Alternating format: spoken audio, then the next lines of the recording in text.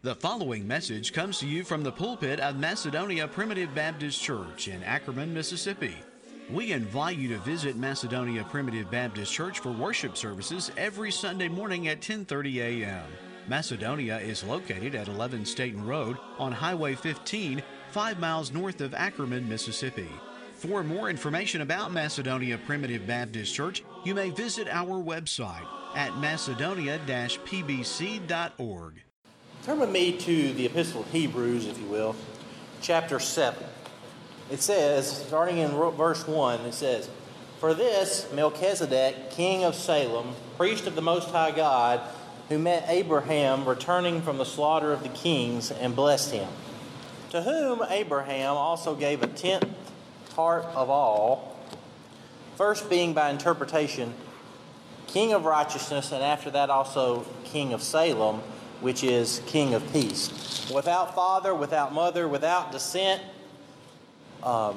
having neither beginning of days nor end of life, but made like unto the Son of God, abideth a priest continually. Now consider this, how great this man was, unto whom the patriarch Abraham gave the tenth of the spoils.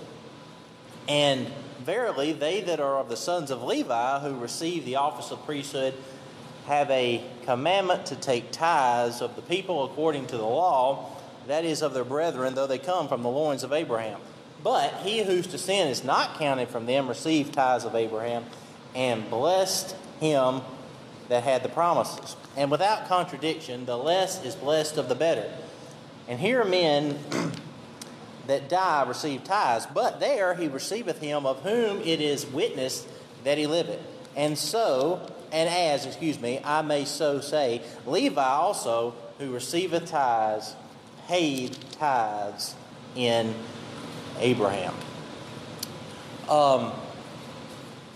Throughout the book of Hebrews, the writer Paul tries to elaborate on this theme of the superiority of the gospel era, the superiority of the kingdom of God as it's instituted in the New Testament age, the superiority of Christianity to the Old Testament law, the superiority of the Lord Jesus Christ to every figure that the Jews revered.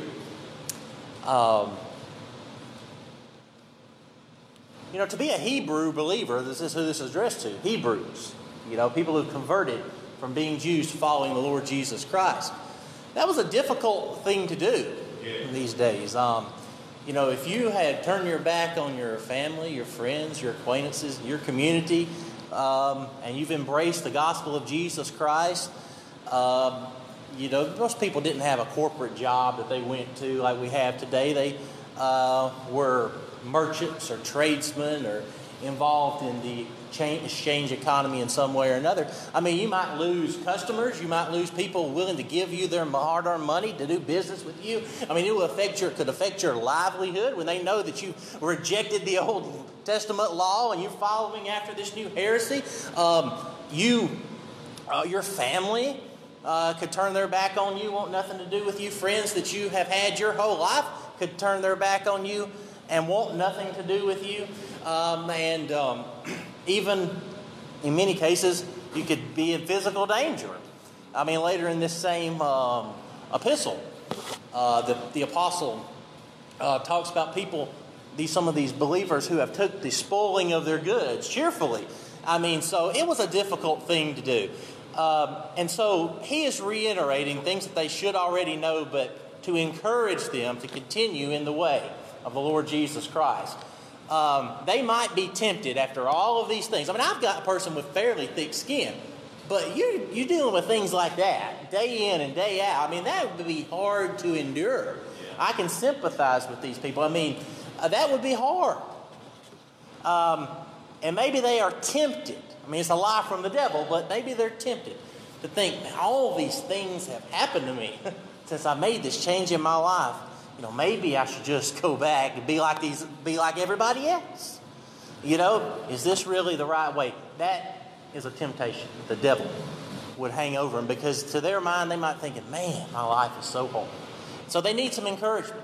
And the encouragement the apostle gives them here is the superiority of the gospel, the superiority of Christ, superiority of the kingdom of God to the Old Testament law. He talks in chapter 1 about how Christ is superior to the angels, and how he's superior to Moses, the most revered religious figure to that hitherto to the Jewish people.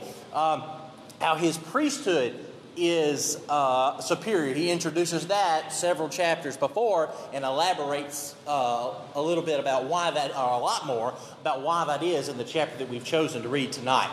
And so they need encouragement, just like we need encouragement. Now, might not need encouragement in the sense of proving these truths to us, but we need encouragement, right? That's why we're here tonight, is we need encouragement.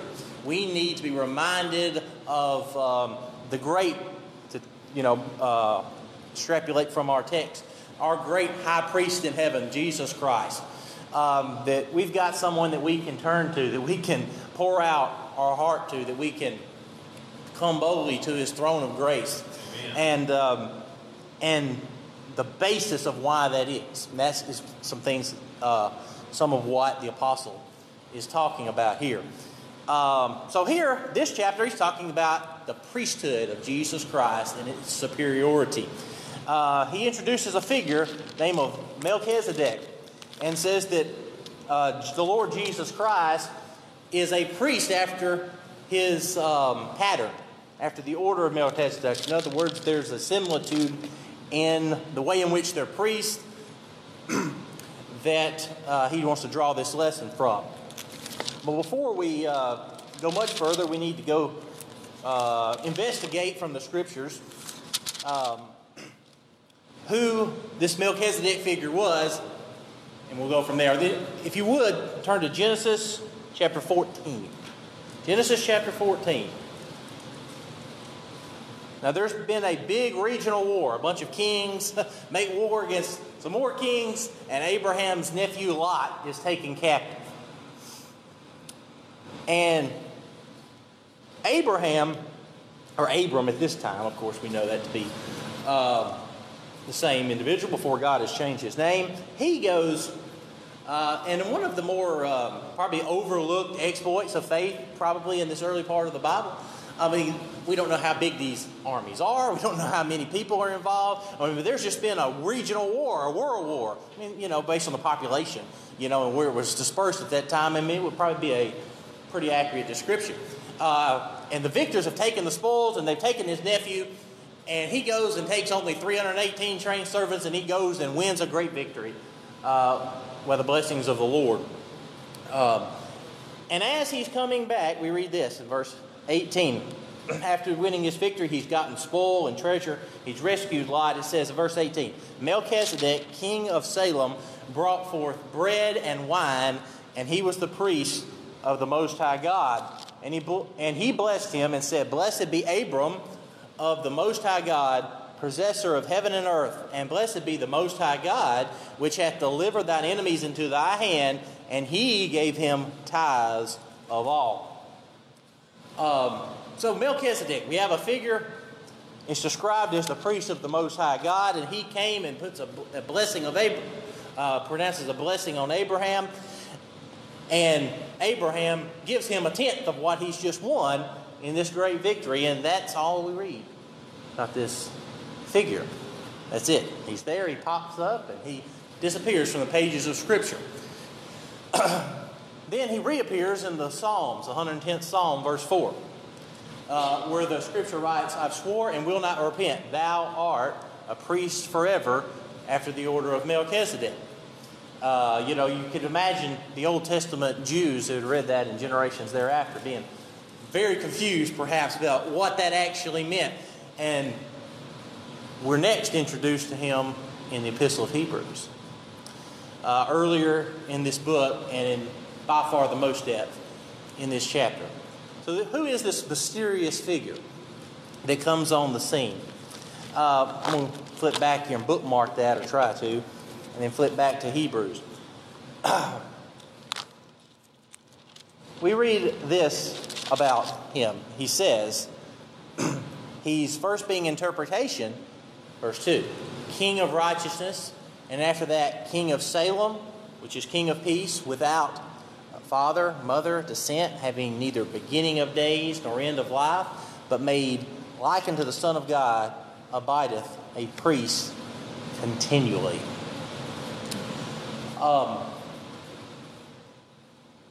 First, we want to look at this description of him being the priest of the Most High God, as it's told there in Genesis 14, and we're told here that the Lord Jesus Christ is a priest after that order, the order of Melchizedek. Now, when this episode takes place, you've got to remember there is no priesthood. There's no Levitical priesthood. There's no Israelites. There's no Hebrews as such. Abraham has not even had his promised heir. That's still years in the future. So there's no Isaac, there's no Jacob, there's no tribes, there's no tribe of Levi. There's no priesthood as the Jews, Hebrews understood it. But yet this man, Melchizedek, mysterious figure, is described as the priest of the Most High God.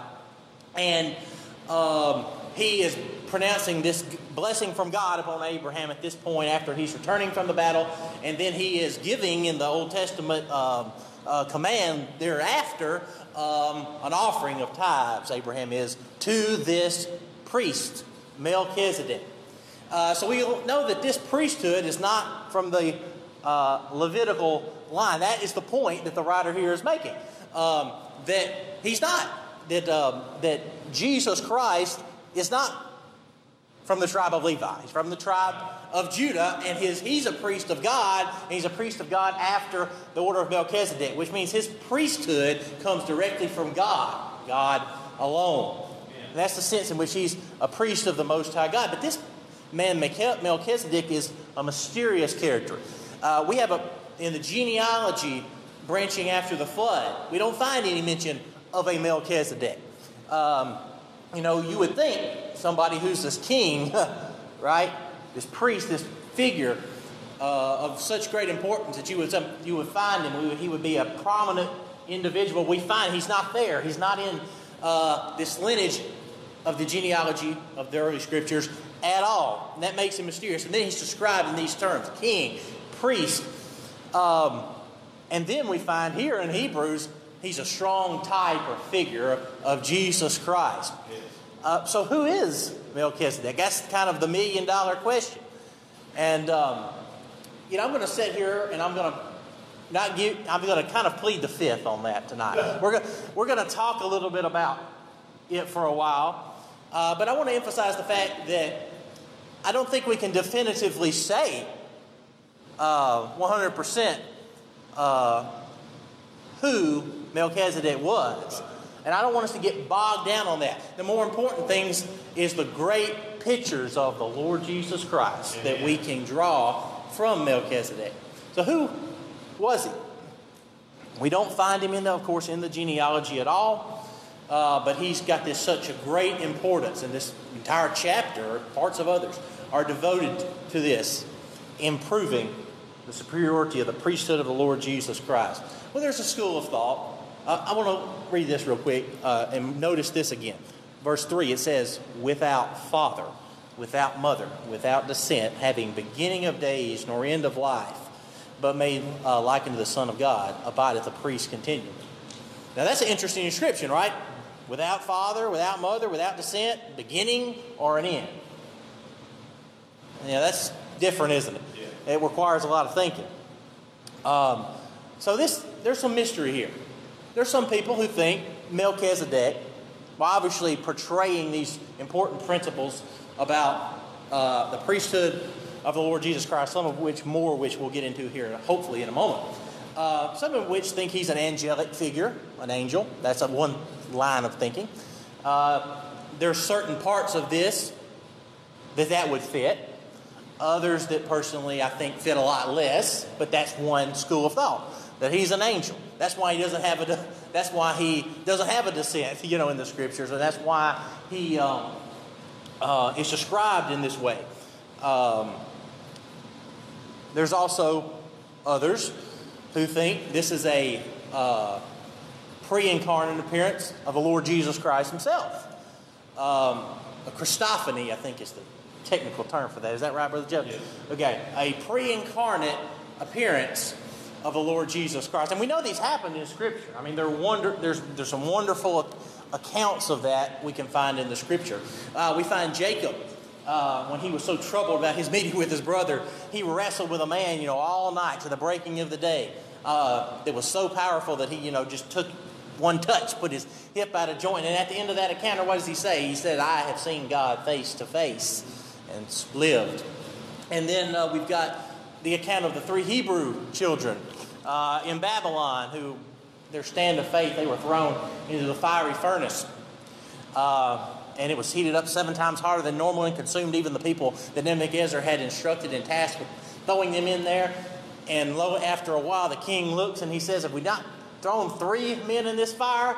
And he said, yeah. They say, yeah, of course we did. And he said, they are all loosed and walking about. But there's 4 in there, and the 4th is like the Son of Man, Son of God. So I think that's another. I think the Lord Jesus Christ came and appeared to Abraham on the plains of Mamre when there's 3 men that come and talk to him that day. But these are obviously appearances that would appear to be angels, but one of these 3 was no angel. When Sarah laughed within herself, within her mind, with the promise of the man that he would return and she would have a child, she laughed within himself, and he asked the question, why did Sarah laugh? I mean, look into the very heart of her. There's perhaps others, like the angelic, as it would appear, figure who appeared to Manoah and his wife in Judges chapter 13, when they asked his name, he said, why do you ask my name, seeing that it is secret? It's the same word translated wonderful in that great prophecy of Isaiah 9 and 6, the birth of the Lord Jesus Christ. So all of these are wonderful accounts of the Lord Jesus Christ. And not as the flesh and blood incarnation that would come later, but appearing as it would be. And it would seem human form as he appeared to his saints. So that's one. That certainly is the most literal, because Jesus Christ certainly is the fulfillment of what this is pointing to. He doesn't have a beginning. He doesn't have an end. He doesn't have a father. He doesn't have a mother. There's a lot of people who think that, but then there's also yet other people who think that this is Shem, the son of the father, of all the Semitic peoples. One of the 3 sons of Noah. This was the direct ancestors of all the post-flood population, Shem, Ham, and Japheth. And Abraham was one of the people that descended from Shem. And when you look at this language, without father, mother, descent, or beginning of days or end of life. Now, for that to be any historical figure, that has to, anybody, any way you want to look at it. If it's not a supernatural figure, in other words, it's not an angel, it's not the Lord Jesus Christ himself, there has to be some symbolicness to that language more than literal. Otherwise, it doesn't fit, right? Because it can't be a historical figure and you not have a beginning and you not have an end, right? You not have a father, you not have a mother, okay? So the argument, or the people take that point, say, of course, and we're not going to get into it, there's a lot more than we're going to just try to hit really tidy tonight and concisely sum up, is that this language describes a figure who can be described as kind of a timeless figure to the descendants of the Semitic peoples that came from him. Shem, of course, he lived before the flood. He's the father of all those groups of people after the flood. He outlived every one of his direct ancestors. He lived so long, in fact, if I'm not mistaken, Abraham only outlived him. Meaning, number of generations after, by only 25 years. So amongst all those family groups that descended from him, he would certainly be like he's been around forever and he's not going anywhere, in a manner of speaking. So the argument, of course, that this is kind of a figure of speech and idiom, the Bible does use that, throughout the Scriptures. I want to point that out on a number of occasions.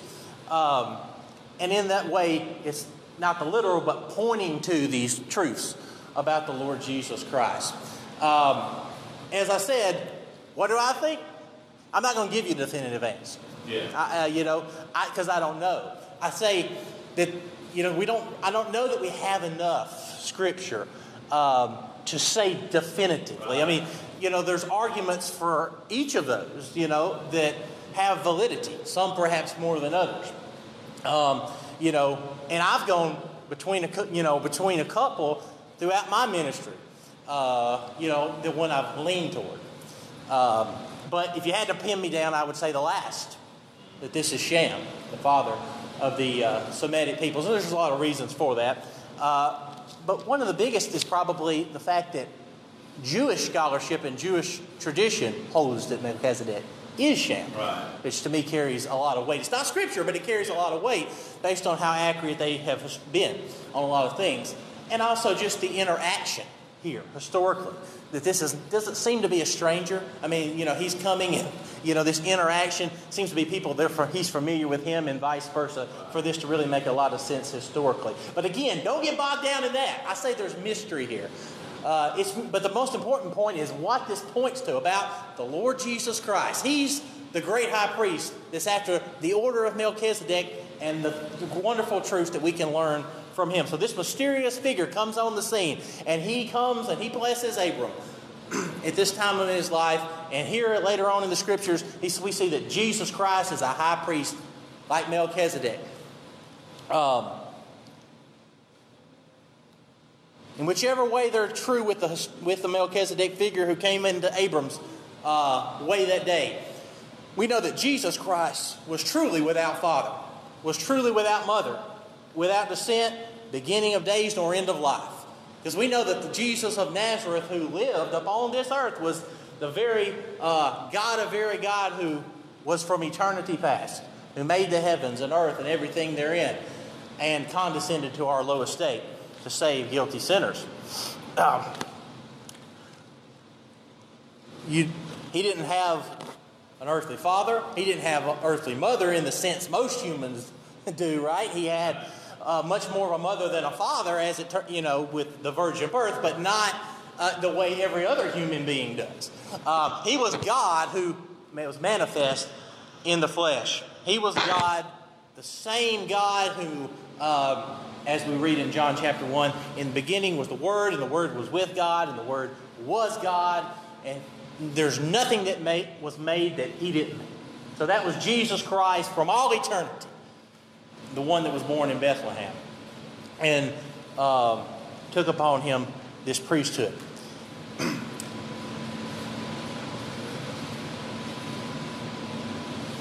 We go back to verse 2, and it says that He is King of righteousness and King of Salem. King of righteousness.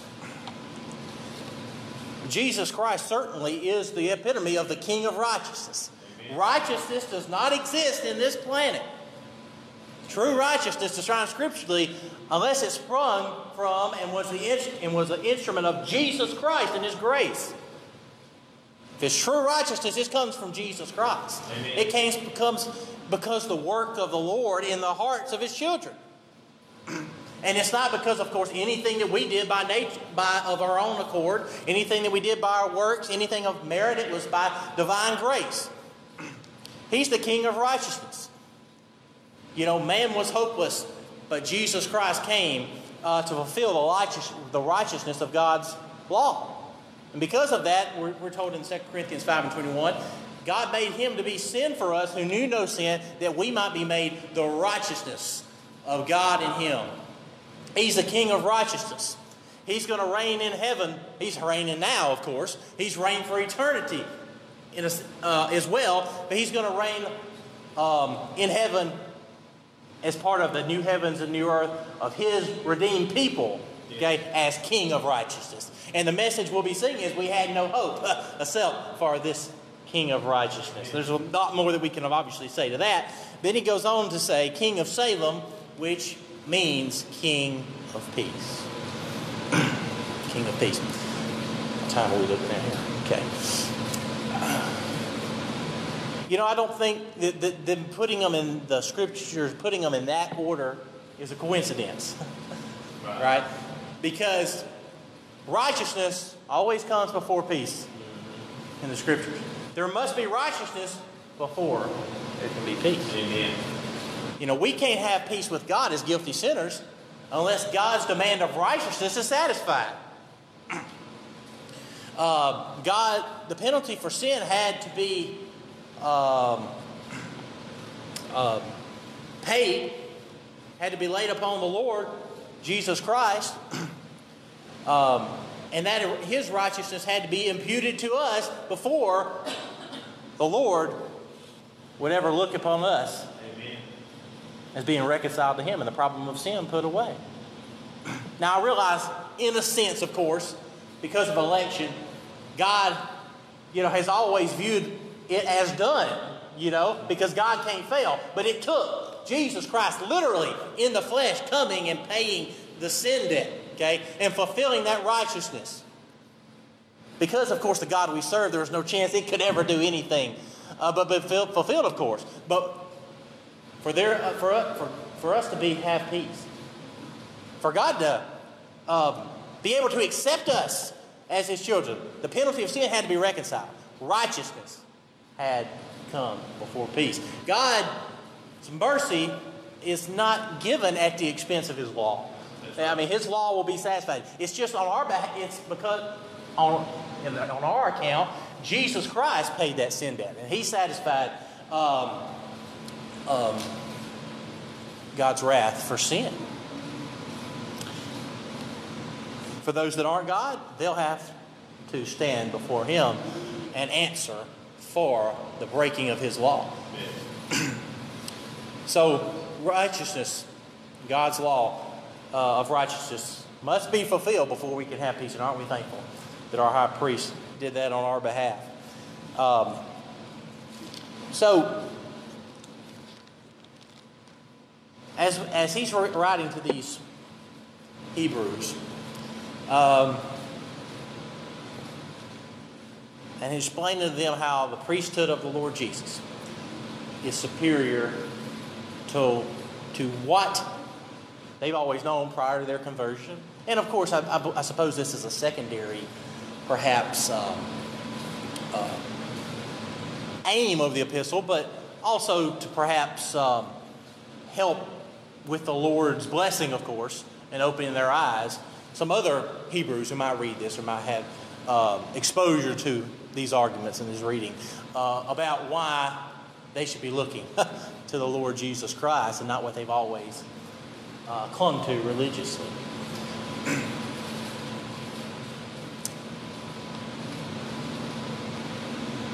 It seems quite obvious to us living here from the perspective of the 21st century that this should be obvious why this is so much better, why this is what they should do.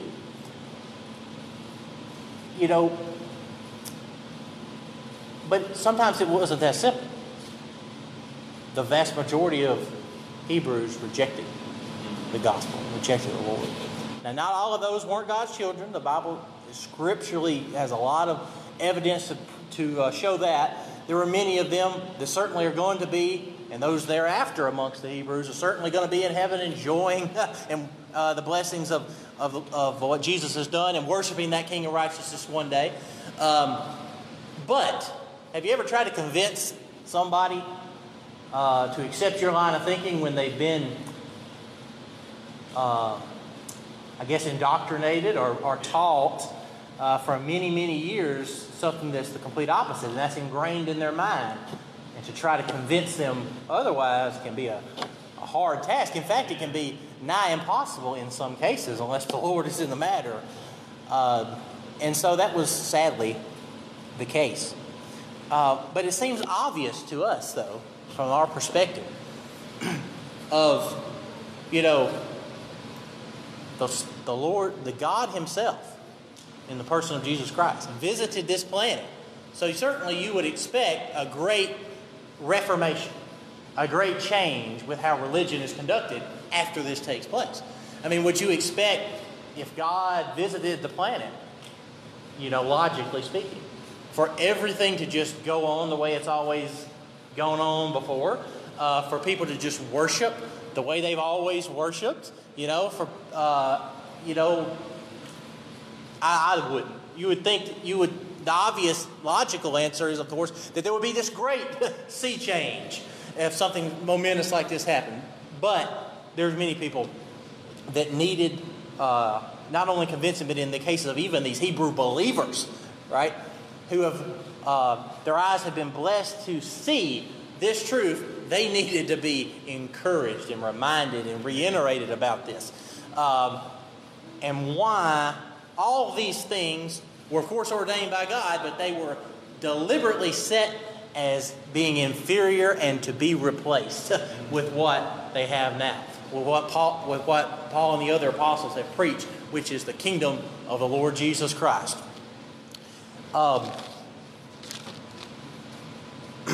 In the Old Testament day,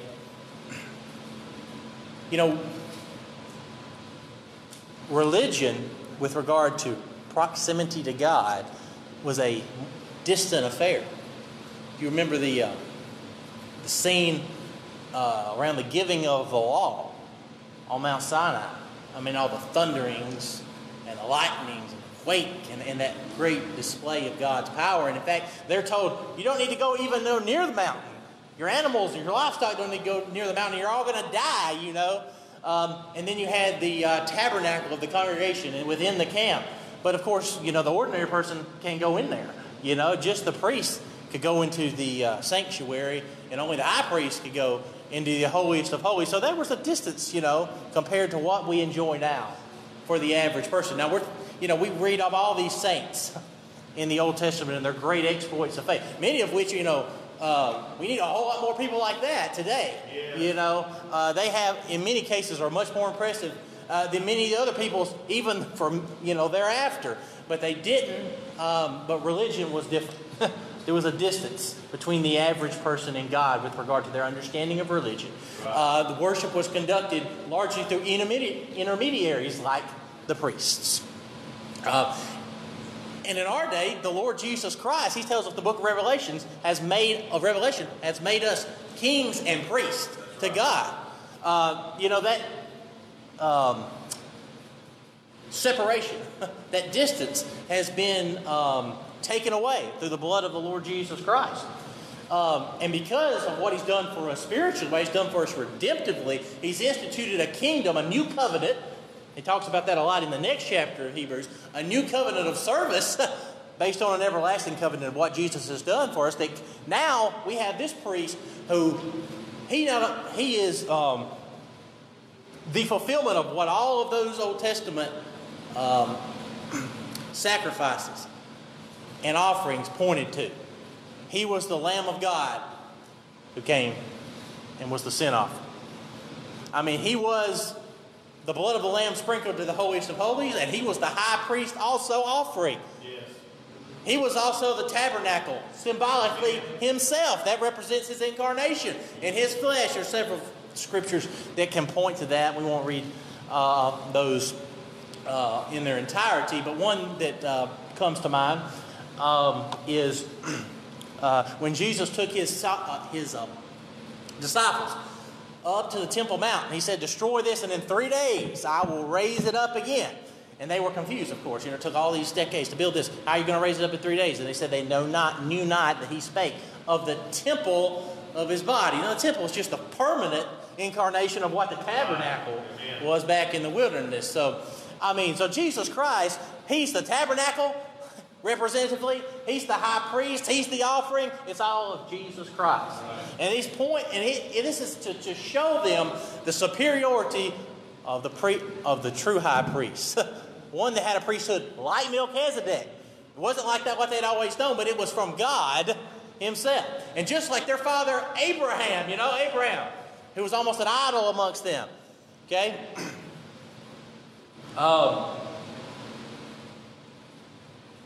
He's showing how symbolically of the symbolism of when Abraham was coming back from this slaughter of the kings, he comes and he pays tithes to this figure Melchizedek, and that's representing the Lord Jesus Christ. Yeah.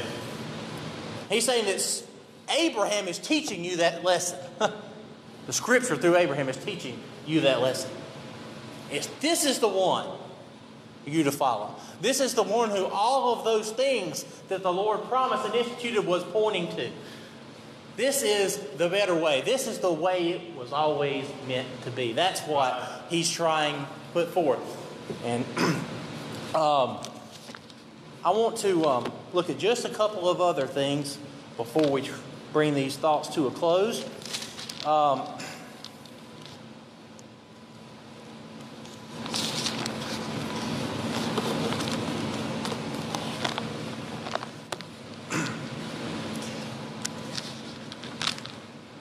Regardless of these, what I would say more theological things that we've tried to look at, and typology and types and figures, in this interaction between Abram, of course, and Melchizedek, not only does he picture these things about the King of Peace, the King of Righteousness, the eternal sonship of the Lord Jesus Christ, the priesthood, eternal priesthood of the Lord Jesus Christ. But we read here that Melchizedek, he comes and brings the blessings of bread and wine to Abraham. And he blesses him. Okay? And this shows Jesus Christ in this most important way. And this is important as anything I've said so far tonight. Is that Jesus Christ, the great high priest, our great priest, high priest, the Lord Jesus Christ, he comes and he seeks us out and he finds us and he meets us where we are. Amen. We just don't go looking for him and find him. He comes and seeks us and he finds us. Every object of his grace. You don't just wake up one day and you all of a sudden get the desire to follow after the things of God and reject the things that you've done before. Of your own free will and ability. This doesn't happen. Because by nature, the carnal mind is enmity against God. It's not subject to the law of God, and it can't be. Neither indeed can be. Won't ever happen. It doesn't have the ability to. Now, I would argue that every human being in the image of God has a sense of a conscience. Yes. But it's not the same as after somebody's touched by the grace of God. Amen. They don't interpret. Just like everybody understands intrinsically there's a creator. Romans 1 tells us that. But many people deny it and rebel against it. But they don't interpret. They're capable of remorse. There's a lot of people who are remorseful when they're staring at life in prison, in the pen, in the confession room. They're real remorseful, right? Some people would say, but that's not what we're talking about. We're talking about conscious in the sense, changed by the Spirit of God that interprets sin as a transgression against God's law and standing before the bar of God's justice. That's the difference. That's the difference. People don't just wake up one day and they decide to desire God. They desire God because the Lord Jesus changes their heart through the gift of the Holy Spirit, the new birth. And that happens some point in every child of God's life. Some point in their life. And that is when they desire the things of God. When they see things differently. Amen. They didn't come looking for the Lord. The Lord came and found them. Right. I'm thinking about the words of David in the 40th Psalm. When he says that he's brought me up out of the horrible pit and out of the miry clay. And has set my feet upon a rock and established my goings. That's where we were. In Deuteronomy 32, where he's teaching a lesson about the nation of Israel through Jacob as a picture of the Lord's elect people. He says he's found Jacob in a desert land, in a waste howling wilderness, and he led him and instructed him and kept him as the apple of his eye. That's where we were at. But the Lord comes and meets his children through divine grace, through the gift of his Holy Spirit that he directs to change and regenerate them. At some point in their life, he comes and he meets them with that blessing. At his own time, by his own power. And he brings forth Melchizedek, bread and wine. Amen. bread and wine. And the Lord continues to do that and will to the end of the world. The gospel will feed the souls of God's people. Amen. Those of which He place importance to. Many times the Lord has fed me. Just like Melchizedek walked and brought bread and wine to Abraham. Of course, those are theological pictures, of course, of the body, the blood of the Lord Jesus Christ. But there's symbolic there with regard to how we serve the Lord. He comes and He gives us spiritual meat and drinks to sustain us and bless us in His kingdom. We need that. Hope that's why we're here today. That's why I hope we're at every time we go to the Lord's house. And so we hope the Lord will come down and give us sustenance spiritually. Because we need those things as we soldier here in this world. We thank you for listening to today's message and invite you to visit Macedonia Primitive Baptist Church for worship services every Sunday morning at 10:30 a.m. Macedonia is located at 11 Staten Road on Highway 15, 5 miles north of Ackerman, Mississippi. For further information about Macedonia Primitive Baptist Church, you may visit our website at macedonia-pbc.org.